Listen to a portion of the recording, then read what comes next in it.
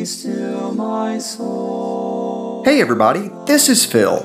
Welcome to our Bible Study Podcast. At the end of this study, please take the time to subscribe to the Glen Springs Church YouTube channel and check out our website. Also, if you live in the Gainesville, Florida area, we would love to have you visit us in person. For now, let's open up the Heavenly Library and may the words of the Holy Spirit sink deep into our hearts. Thanks for joining us. In every change, He faithful will remain.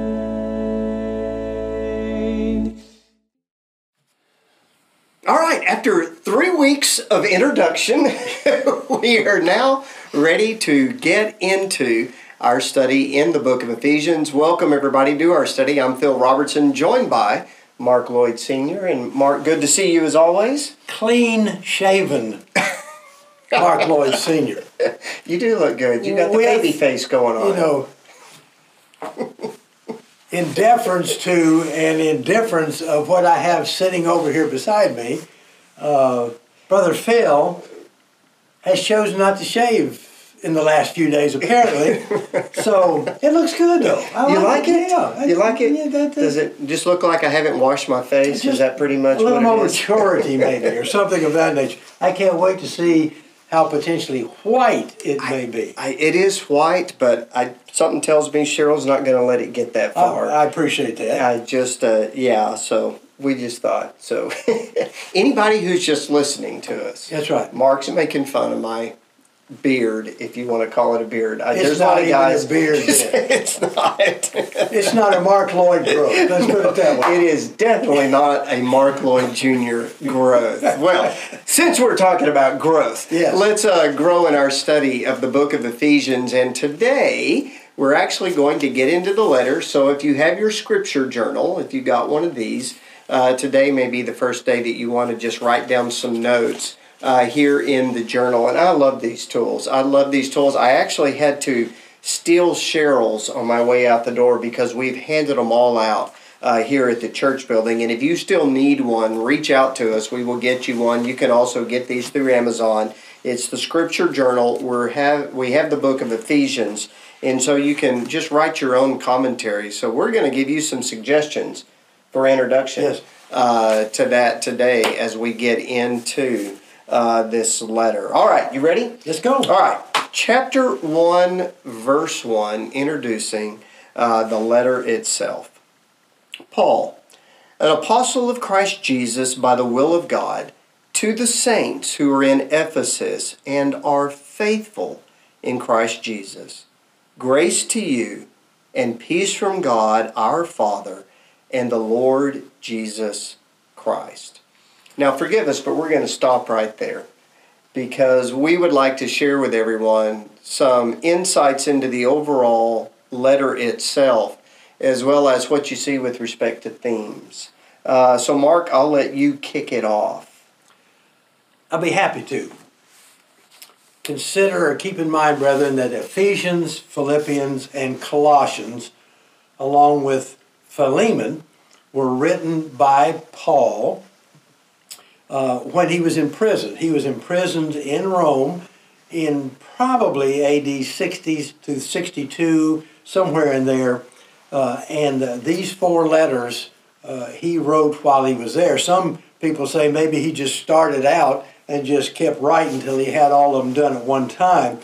But you will see that Ephesians and Colossians are somewhat similar, and I would encourage you to as you read Ephesians, and I would ask you to read Ephesians like it had just come to you.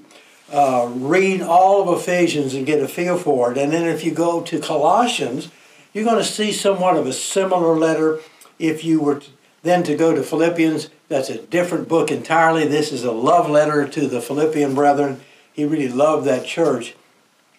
But he's got some things on his mind for these Ephesians. Understand, he has not seen them probably for 5 years, 3 to 5 years. The last time he would have seen them would have been mid to late 50s, and if this is 60, it's at least 3 to 5 years since he has seen them. But I think he's getting great reports about Ephesus and what kind of brethren they are, because he doesn't find much wrong with them. Ephesians is an encouragement letter.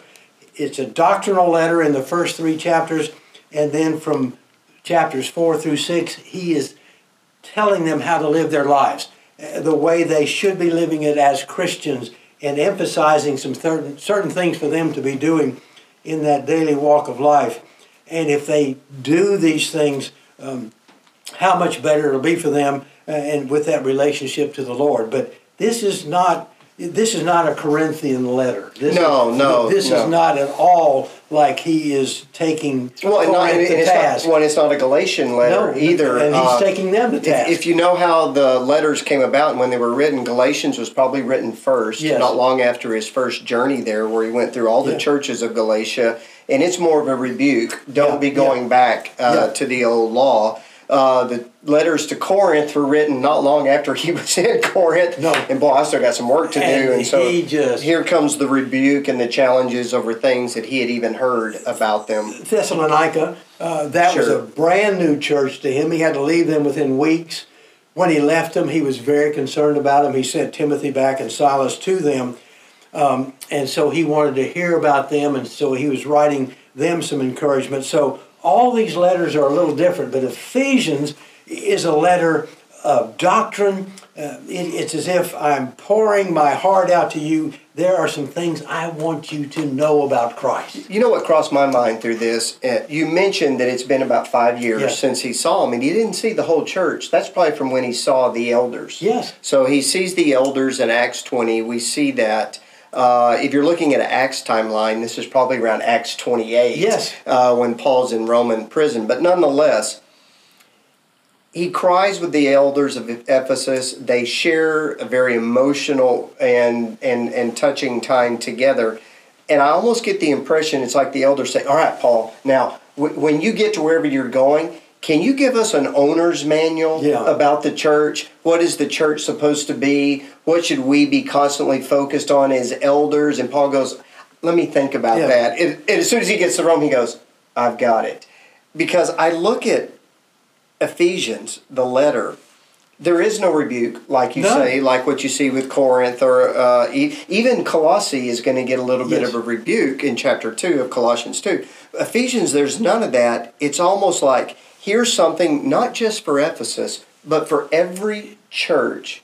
Here is your manual for unity with the Lord and unity for one another. If Ephesus received something, you can almost be guaranteed that the other 6 churches in that area were going to receive this. And just like with Timothy.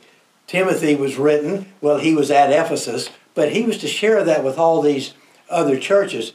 Ephesus is going to be that same thing. I'm sending it to you, but I know that Laodicea, Pamphylia, Philadelphia, all of these places are going to get a portion or a copy of this that you can read to them. And maybe that was the role of Tychicus when he delivered this to hit the others. And so this is an encouraging letter. It's interesting. In Ephesians, as you read through Ephesians, he never says that I'm going to see them again, because he's already told the elders that likely he was not going to see them again. If you read Ephesians, or if you read Philippians between the lines, he says, I may have a chance to come see you. If you read between the lines in Colossians, I want to come see you. If certainly in Philemon, I'm going to be coming to see you. So it's as if he's told the Ephesians, I may not come back, and so he's not going to suddenly tell them, I'm going to be back. But as we know historically, he probably saw Ephesus 2, if not 3 more times. Well, and he had Timothy there, and Timothy's going to come and give him word. So let's just look at it. Let me ask you this question. If there's 6 chapters here. Like Mark said, I would say the first 3 are dealing with our relationship with God and what God has done for all of us. Chapters 4, 5, and 6, the other 6, and I think there's a clear divide there. Even Paul will say at the beginning of chapter 4, you have one of these therefore statements.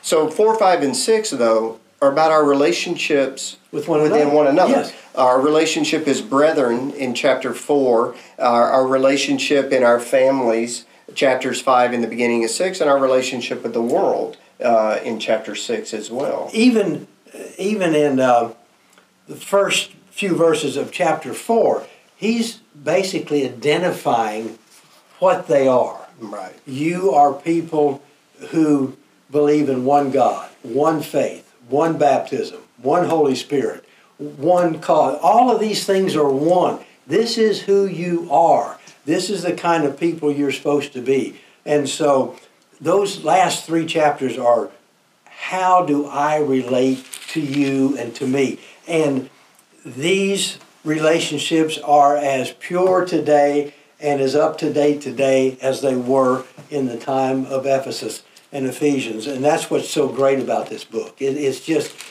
if we can live the life that he tells these Ephesians to live in chapters 4, 5, and 6.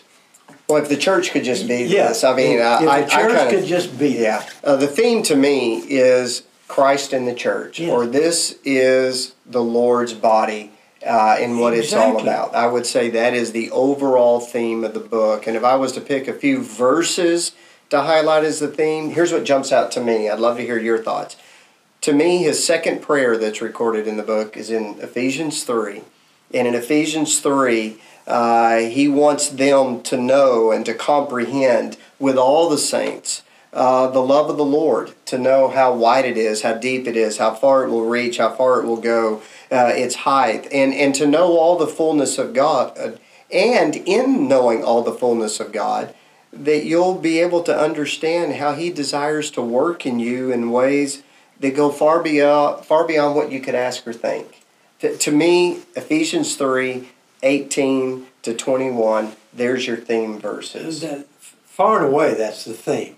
He is building up to that. He's showing them in the first chapter what Christ has done for them and who Christ is. And then in 2 and 3, he's just re-emphasizing that. You were once in sin, and now you've become a Christian. You become into the body of Christ and what that body of Christ means, and the importance of the church then in the first part of chapter 3. And then in this last part, the love of God, the love of Christ, what it should mean. You should get goosebumps when you read that. If we would realize, if we would let Christ into our hearts and let him really lead our lives the way that he wants to lead us, and we let him lead us to things that we could do through the power that he has put into us. It's just amazing to me.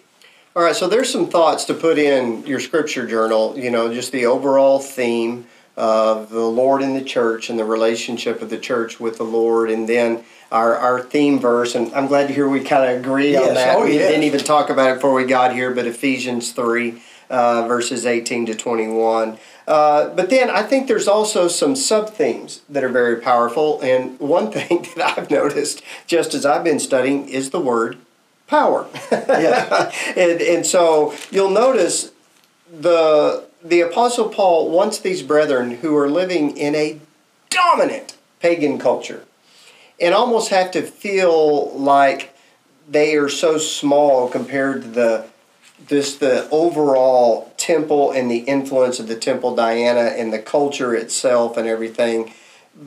But Paul wants them to look a little deeper. You have more power than you think. And so you see power and the emphasis of power in the Lord repeated over. Chapter 1, verse 19. That your eyes may be enlightened, and that you may know the hope in which you've been called, the riches of his glorious inheritance in the saints. And then verse 19, and what is the immeasurable greatness of his power toward us who believe. I want you to know this power, he says. You'll see it again in verse 21. That we're reminded that in Jesus there is this power that goes far above all principality and power and dominion. Our Lord has this power. He wants us to understand this power. You go to the prayer again, like I mentioned, the second prayer. This is in chapter 3. Again, the emphasis on power and the power from the Lord.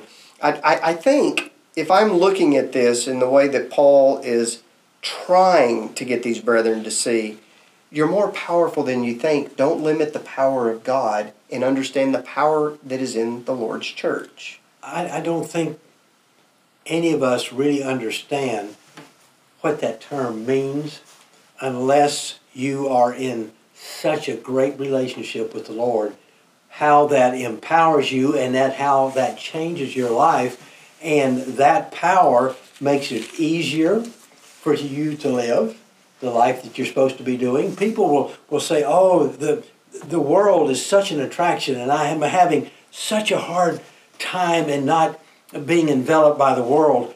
He's saying if you let the power of God dwell in you, you can withstand that. Because I think another word that I would be looking for in Ephesians, which may not be the exact word, but what's happened to them is transformation. Oh, yes. Absolutely. Look at the change that has come over you because you have let God dwell in you. And you've accepted God. Look at the transformation. Look what you used to be in chapter 2, and now what you are. And now you become that vessel that can perform those good works that the Lord wants you to be doing. And before times, you had no idea what these good works were. Well, you now know. What are the things that God wants out of His people? You are now empowered to do that. So, power, transformation, this book, it can do. If we let Ephesians work in us, it can be a great book. All right, so here's what we're going to do and encourage you to participate in with us as we go through it. We wanted to just kind of introduce the letter itself today, and as you can see, we're both very excited about it. Chapter 1, beginning in verse 3 through 14, is going to speak to us about the Lord, and this is the Father God, and His relationship with the church. And you're going to see the Trinity in here. Yes. You'll see Father, Son, and Spirit, but He shares with us some blessings. These are some blessings that go far beyond comprehension, far beyond this world, but they begin now, as well as they extend beyond this world, but spiritual blessings.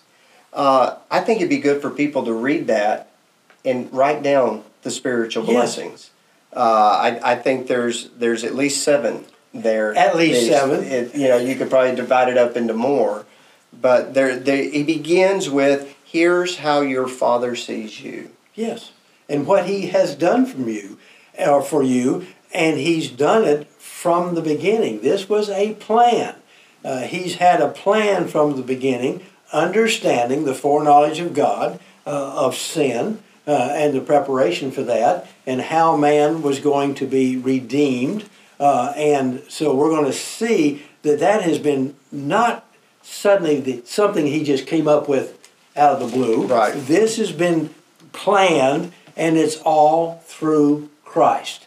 And so read those first 14 verses, or 3 through 14, and look what God has done for us through Christ. And understand that He has done this for a group of people. This is people that are described in those 11, 12 verses, and the type of people they're supposed to be, and all of these blessings are for those people. This is not done for an individual. This is done for a group of people, and you got to keep that in mind. Well, and that's a repeated phrase you're going to see in these first, for us, and He's speaking to the church, and then you'll see in Him, speaking of Jesus. That's right. He is not, in the beginning, from the foundation of the world, said, Mark Lloyd, in the year 2022, you are saved. And I'm sorry that your neighbor, I didn't choose him, he's not saved. No, he's not That saved. is not what's being said in these passages. And that's what we have to understand. There's so much good in here, but to understand it's for a people that God has foreordained that they should be this kind of people. And we have to become that kind of people. And if we do, then we have all of these blessings from God through Christ. And so you're marking up your text. You're going through using the scriptural journal of your Bible. Look for the spiritual blessings and underline those. And then you're going to see some repeated phrases in him over again. And then the emphasis on us, that being the church. So the church. Going back to where we started, we just got a few seconds here. Paul identifies himself as the writer. That's not debatable. He, again, gives his credentials as he typically does. I'm an apostle, one, commissioned by the Lord, by the will of God. I'm speaking to the saints who are in Ephesus, and we could say that this church isn't just the saints, but almost like he writes to Philippi. They've got elders. We've already seen that. We can assume they have deacons serving in that capacity. And what Paul brings to them is what he wants all of us to understand, the grace and peace that comes from the Lord. And it comes to us through Christ. So it's a good beginning. It's a great beginning. All right. So you've been commissioned. We've been commissioned. What we're going to do with our study next week, look at these spiritual blessings. Remember, the first 3 chapters are our vertical relationship with the Lord. The next 3, chapters 4 through 6, that horizontal relationship we share with one another. All right, Mark, you got anything else? No, I'm looking forward. All right. We're finally in the text. Yes. Here we go. Here we go. Thank you for joining us. And as always, if you have any questions or you have some comments you want to share with us, please do so. Reach out to us. Either comment on this video or send us an email. And we would love to make this as interactive as we possibly can. Until we see you or you get to listen to us again if you're listening on the podcast. May the grace of our Lord be with you. And as Paul says to all of us, may we all know assuredly the love of the Lord, how deep and wide and far and high it goes. And may we all be filled with the fullness of God. God bless. Good night, brethren. The Lord is in his holy temple. Again, thanks for listening. If you live in North Central Florida or you're just passing through, we would love to have you visit us at the Glen Springs Road Church of Christ. Also, check out our website, glenspringschurch.com. You can learn more about our church family and how to contact us. Until next time, God bless. Keep silence before him.